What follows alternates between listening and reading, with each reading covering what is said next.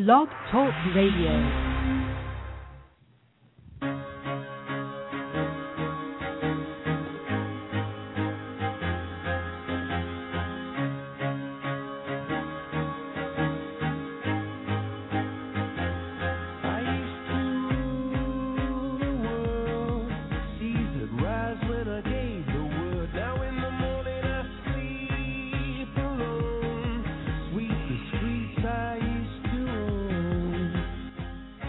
And we are live from San Diego, California. Welcome to This Week in Accountable Care, brought to you by ACO Watch, a blog monitoring the birth of the accountable care industry. I'm your host and producer of the show, Greg Masters, and we are broadcasting on Wednesday, June 20th, 2012. My, how time flies. And joining me on the broadcast is Leonard Kish, a Denver-based consultant at the intersection of healthcare, biotech. Hold on, I got something in my ears here. Stop. Okay. Now, I was telling you about my guest, Leonard. Leonard is a Denver-based consultant at the intersection of healthcare, biotech, IT marketing, and product development. Leonard is the Marketing and Communications Group Chair and co-producer of the E-Collaboration Forum, a co-production of HIMSS and the Collaborative Health Consortium, a contributor at OpenSpace.com, and advisor to the Innovation Center of the Rockies. Welcome, Leonard. Well, thank you, Greg. Glad to be here. I'm so happy you could join me today. I have to tell you that you are, unbeknownst to you, that I had J.D. Kleinke slided to be on the show today. So you are standing in for a giant in the industry. So I want you to know this is a tacit recognition of your importance in the conversation today. Well, J.D. and I go way back, actually. So good. He owes me a dinner then.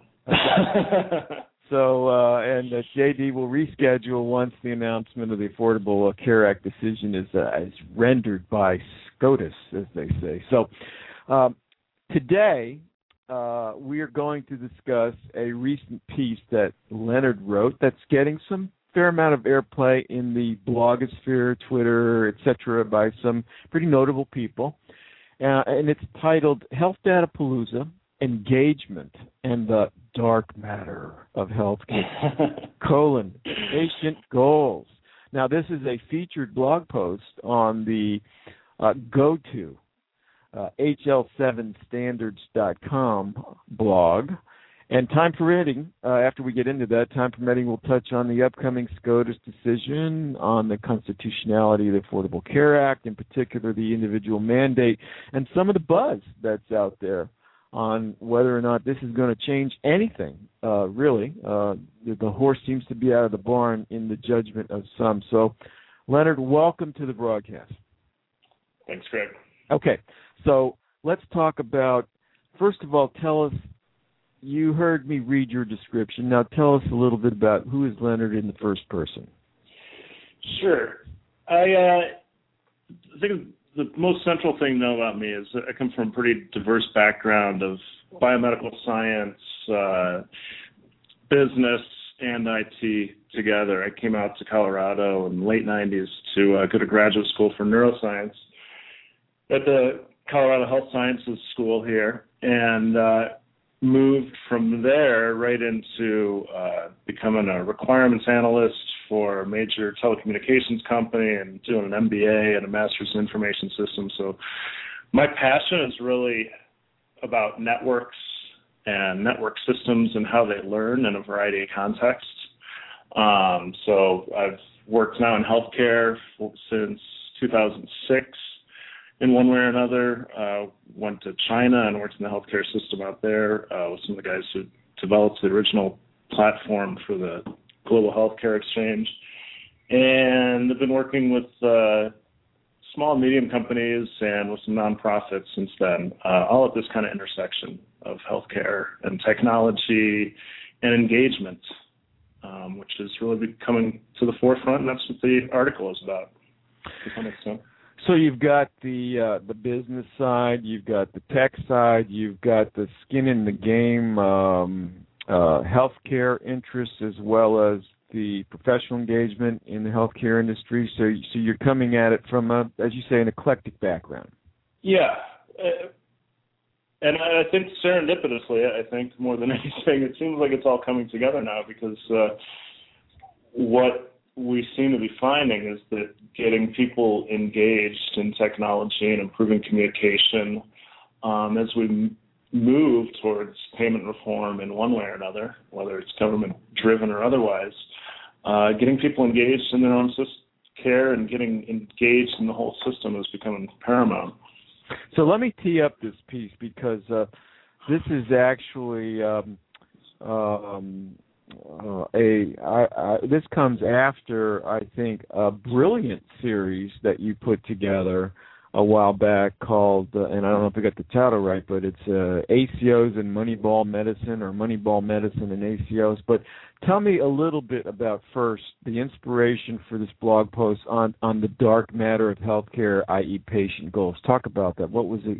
Sure. What are you getting at here? So I should clarify, by dark matter, I mean like the dark matter in the universe that holds it together, as opposed to the dark discussion or something. So really, as opposed to maybe a black hole kind of concept that sucks all light. You're talking about the invisible stuff that holds things together. Right. No, that was managed care. Okay, excellent. So go ahead. Let me not put words in your mouth. So the dark matter, what I came to understand, I think, at Health Camp, which if you haven't been to Health Camp, it's called an unconference. Which means that people that come to the conference develop the program as it goes. And if you haven't been to one, it sounds crazy and like it will never work, but it actually works really well. And I think in the context of the Health Data Palooza, which we can talk about a little bit, and the whole Health Data and Innovation Week in D.C. that happened the first week of June, you also get just a great cross-section of people that care about healthcare and technology. And it happened at the Kaiser Total Health Center there in D.C. near the train station. That Center for Total Health. Center for Total Health, that's right.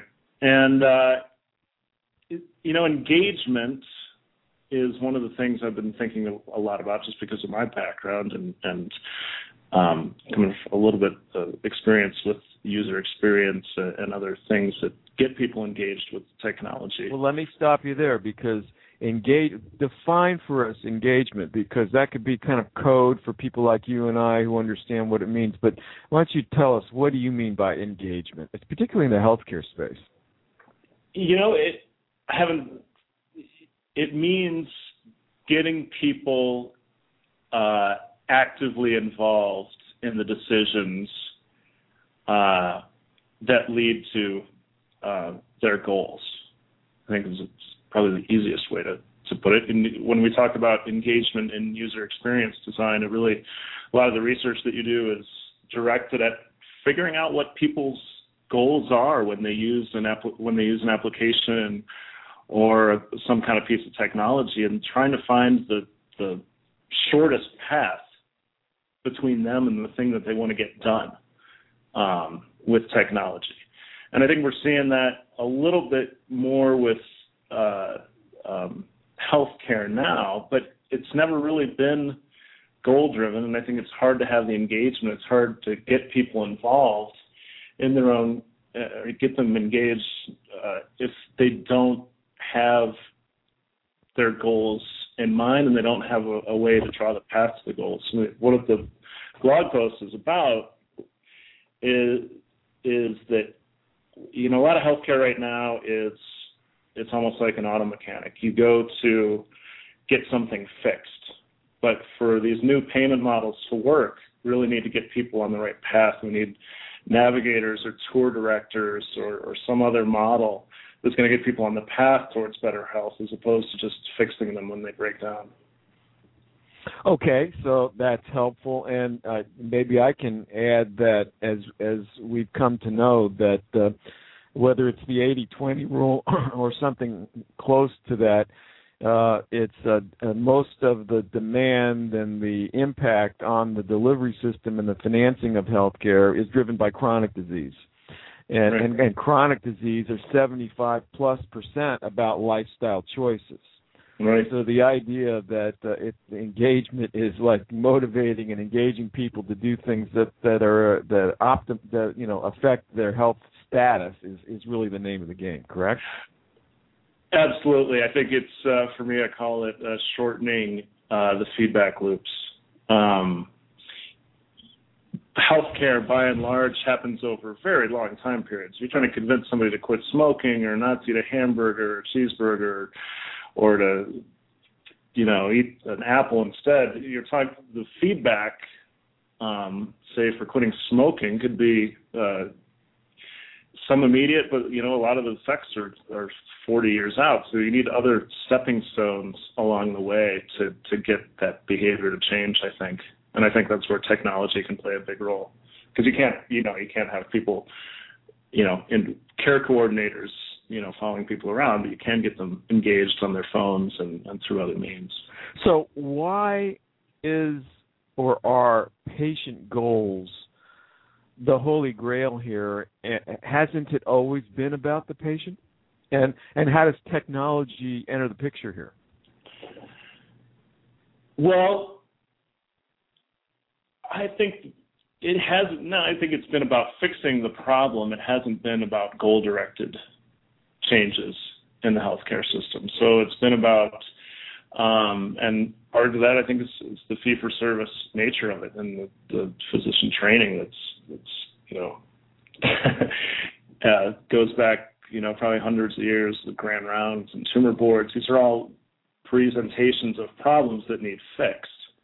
The reason somebody might need to get their knee fixed or something might be a wedding they're trying to attend, or so they need to take care of their kids, or there's something else that's driving them and motivating them. And in those parts of a patient's life, I don't think are entered into much in healthcare. I don't think, my doctor certainly doesn't know what I want to accomplish, and maybe I don't either. But I think to get me engaged in my own healthcare, it really helps to make those goals present. Or we talk about gamification and some other methods to create near-term goals that can get that behavior change headed in the right direction. Well, something along the lines of gamification. Or admittedly, as engagement, which you talked about earlier before we went on the air, is you're a man in good health. You're, I assume, somewhere between your 30s and your 40s. You don't strike me as being in that category of obese and necessarily sedentary in your life, but you're looking at a situation that you feel drawn to around this couch to 5K level. Yeah, this is one of the things that I'm involved in. It's really being driven by a guy named Nate De Niro, but in conjunction with the open source convention, OSCON, in Portland, week of July 17th, there's going to be something called the Couch to Quantified 5K, which you haven't heard of the Couch to Quantified. It's Couch to 5K. It's and you can just Google that, C25K. It's a program to get people up off the couch and create those kind of near-term wins to get them to the goal of a 5K event. What's different about the one, and actually I just started doing this week, and I'm not in bad shape, but I'm probably 25 pounds heavier than I was when I got married, which will be 10 years next year. And I haven't really been able to run much. I work out at the gym and stuff, but I just started this new barefoot running thing, and it's actually working really well because I have flat feet. But for any reason, it's actually working, and I'm excited to have that goal to do the 5K. What's different about the one that's going to be in Portland is that there's going to be all kinds of quantified devices that people will be wearing. as they compete. So, and then a hackathon after the event, and prizes awarded to the most innovative uses of the data that's collected while people are running. So it's a really unique event, and it's also indicative of the direction I think things are headed. I think another good example of this kind of platform nature and the kind of things you can do with better data, better architecture, and better engagement. And I want to highlight those three things. Let me. Okay, I'm sorry. Go ahead. Finish that thought. You might have heard of everyheartbeat.org, but so I think it's out of the University of Southern California. They're starting a site to try and do EKGs over cell phones for literally anybody in the world, and start collecting this enormous data set. And so far, even the small samples they've done, it's people in Africa have been diagnosed from afar. So there's just a lot of opportunity with better data, better architecture, engagement. But that goes back to a little bit to the first question about the ACOs and Moneyball architecture or Moneyball medicine series that I did, which is mostly about the architecture and the data, and this latest piece is about engagement. I'll stop there and ask more specific questions.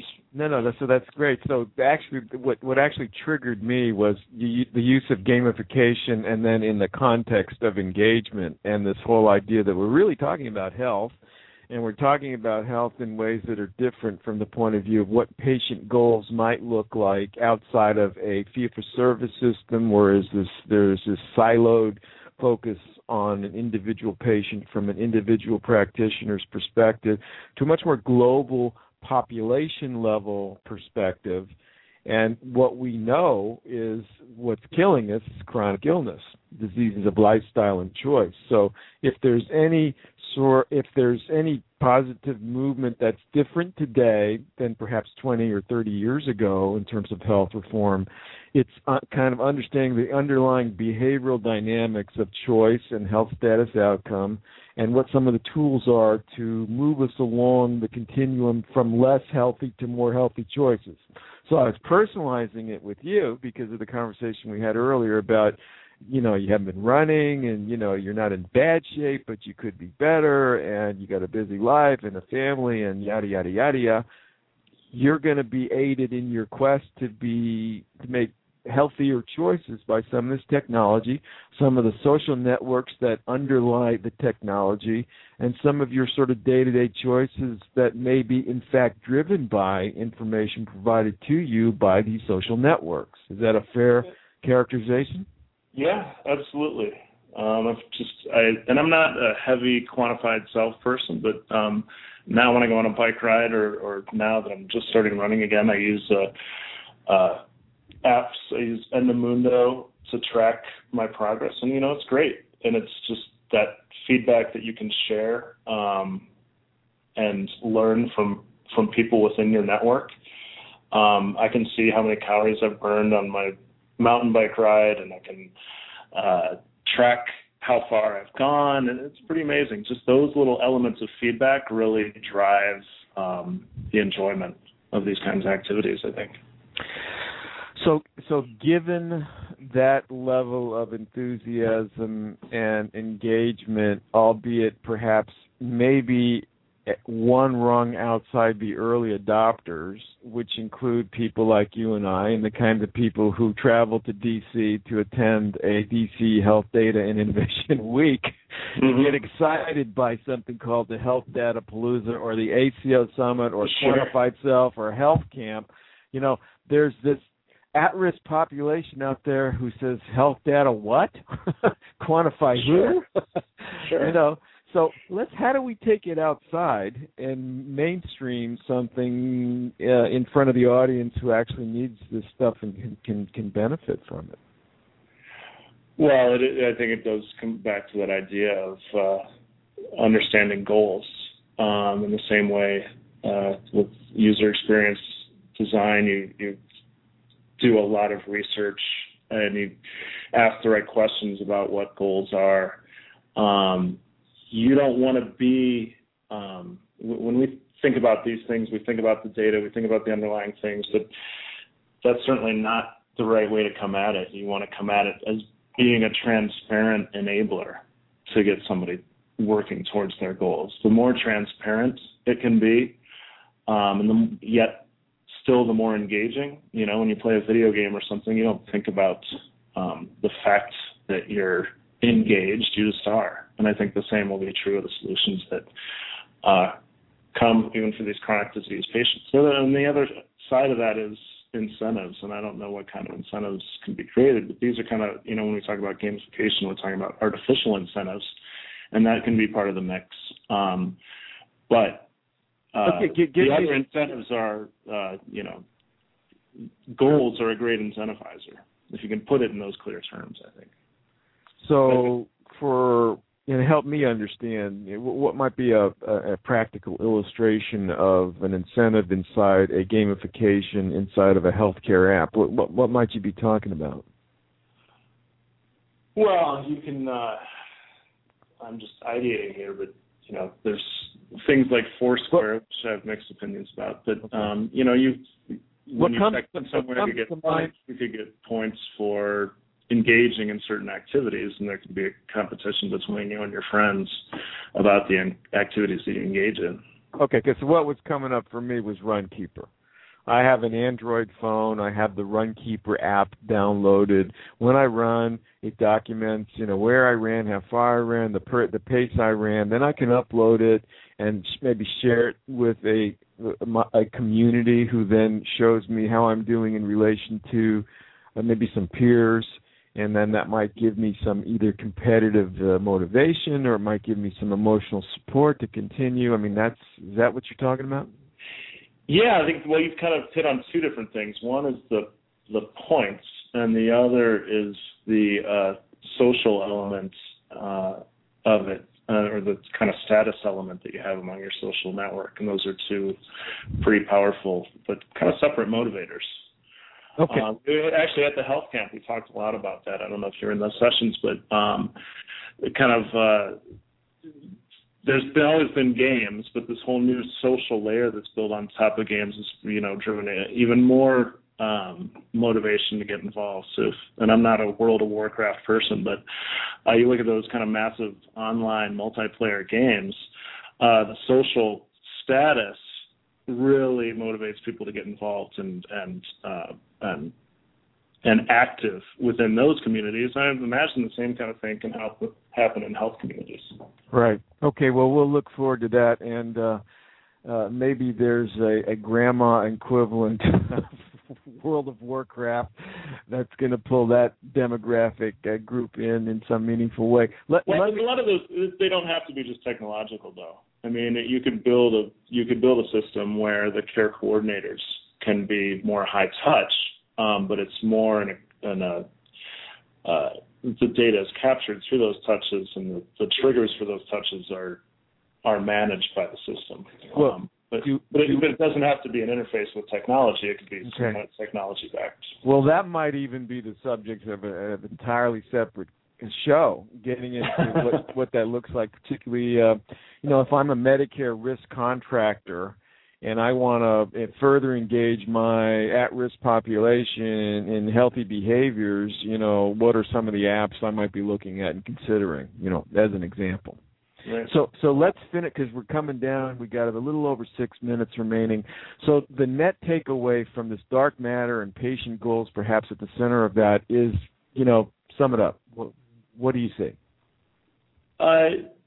First of all, we need to get people engaged, and a really great way to get people engaged is to give them a goal, give them some kind of endpoint to meet along the way. If you go into a physician's office and they say, hey, you got to lose weight, hey, you got to get your blood pressure down, but really, what is the goal and what's the roadmap to get there, as opposed to just the roadmap, the tools, and then the support on how to get there. Okay, very good.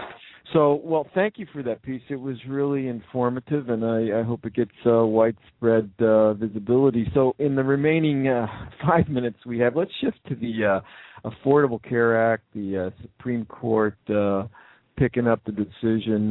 What's some of the buzz that you're hearing? Where are you coming down on? Will they or will they not rule this thing unconstitutional? And what do you see as a likely impact? Well, I've seen that before the arguments were made, people were giving it a 1%, 2% chance of being overturned. Now they've done some studies. I don't know exactly how they're done, but they've interviewed people close to the justices and put an algorithm together, and now I'm hearing 57% likely overturn of at least the individual mandate. It's mostly what I hear is a 50-50 chance that the mandate's going to be overthrown. It's throwing out the whole thing. It's hard to imagine because there's so many. That horse, as they say, has already left the barn in so many different areas. It's going to be interesting. So it's kind of hard to imagine. But that doesn't mean it won't happen. Well, I'm with you. I'm picking up some of that sort of evolving sentiment. I think, as I mentioned before we went live, is they did a moot court and basically came up with, I think, a 10% probability that they would consider overturning an act that was approved by both houses of Congress and signed into the law by the president. I mean, if there's anything more, is there any better example of judicial activism? It would be, it would be essentially repealing the legislative process. But so, I would say for anyone listening, if they haven't already, check out ACOWatch.com. There's a couple of blog posts there. Perhaps the most insightful from contextual guidance and support would be the June 20th post unbundling the Act provisions for the ACOs. It outlines essentially the impact of ACOs, but more importantly, thanks to the Kaiser Family Foundation, it itemizes by year the provisions of the Affordable Care Act from 2010 through 2018. And what's of interest there is in 2010 there were 26 provisions, 26 of which are in effect. In 2012, there's 20 provisions, 17 are in effect. Excuse me, that was 2011. 2012, there's 11, 9 in effect. And 2013, there's already 13. There are already 5 in effect for the calendar year 2013, and it unbundles it. But if the individual mandate is repealed, there's going to be enormous blowback from the health plan community, the Association of Health Insurance Association of America, the Health AHIP, that's their old name, would just absolutely come unglued because them being required to incorporate all these preventive measures and waiving eliminating pre-existing conditions, essentially taking the underwriting off the table, is going to create a death spiral of adverse selection for them and make health insurance even more unaffordable than it is already. So I can't envision the Supreme Court of the United States basically acting contrary to what is essentially sound actuarial science. And just trying to say that somehow that doesn't matter in the global mix of things. So, but I'm with you. I have no inside knowledge, and I'm simply reading tea leaves. But one other thing I would say is that the horse is out of the barn. The innovation and transformation is occurring in accountable care, whether it's being sort of guided by the CMS or HHS. Health plans and provider systems, hospitals, physicians are working together to develop accountable care strategies. So regardless, it's not going to be like that. I think that's right. I think that if it is overturned, one of the more valuable things is it's really changed the mindset, I think, about sustainability of the healthcare system. And I get the sense that, changing the incentives in the whole system is getting people aligned in the right direction for once. Hopefully. Well, if not now, when? How much more of the GDP does healthcare have to consume before we do something about it? So, anyway, Leonard, I want to thank you for your time today. That's at Leonard Kish on Twitter. Follow him if you're not. We also mentioned Nate De Niro. That's Uncle Nate. Follow him on Twitter as well. We do this weekly when we can, this week in Accountable Care. I want to say thanks for now. Thanks, Leonard, and we'll do this next week. Bye now. Thanks, Rick.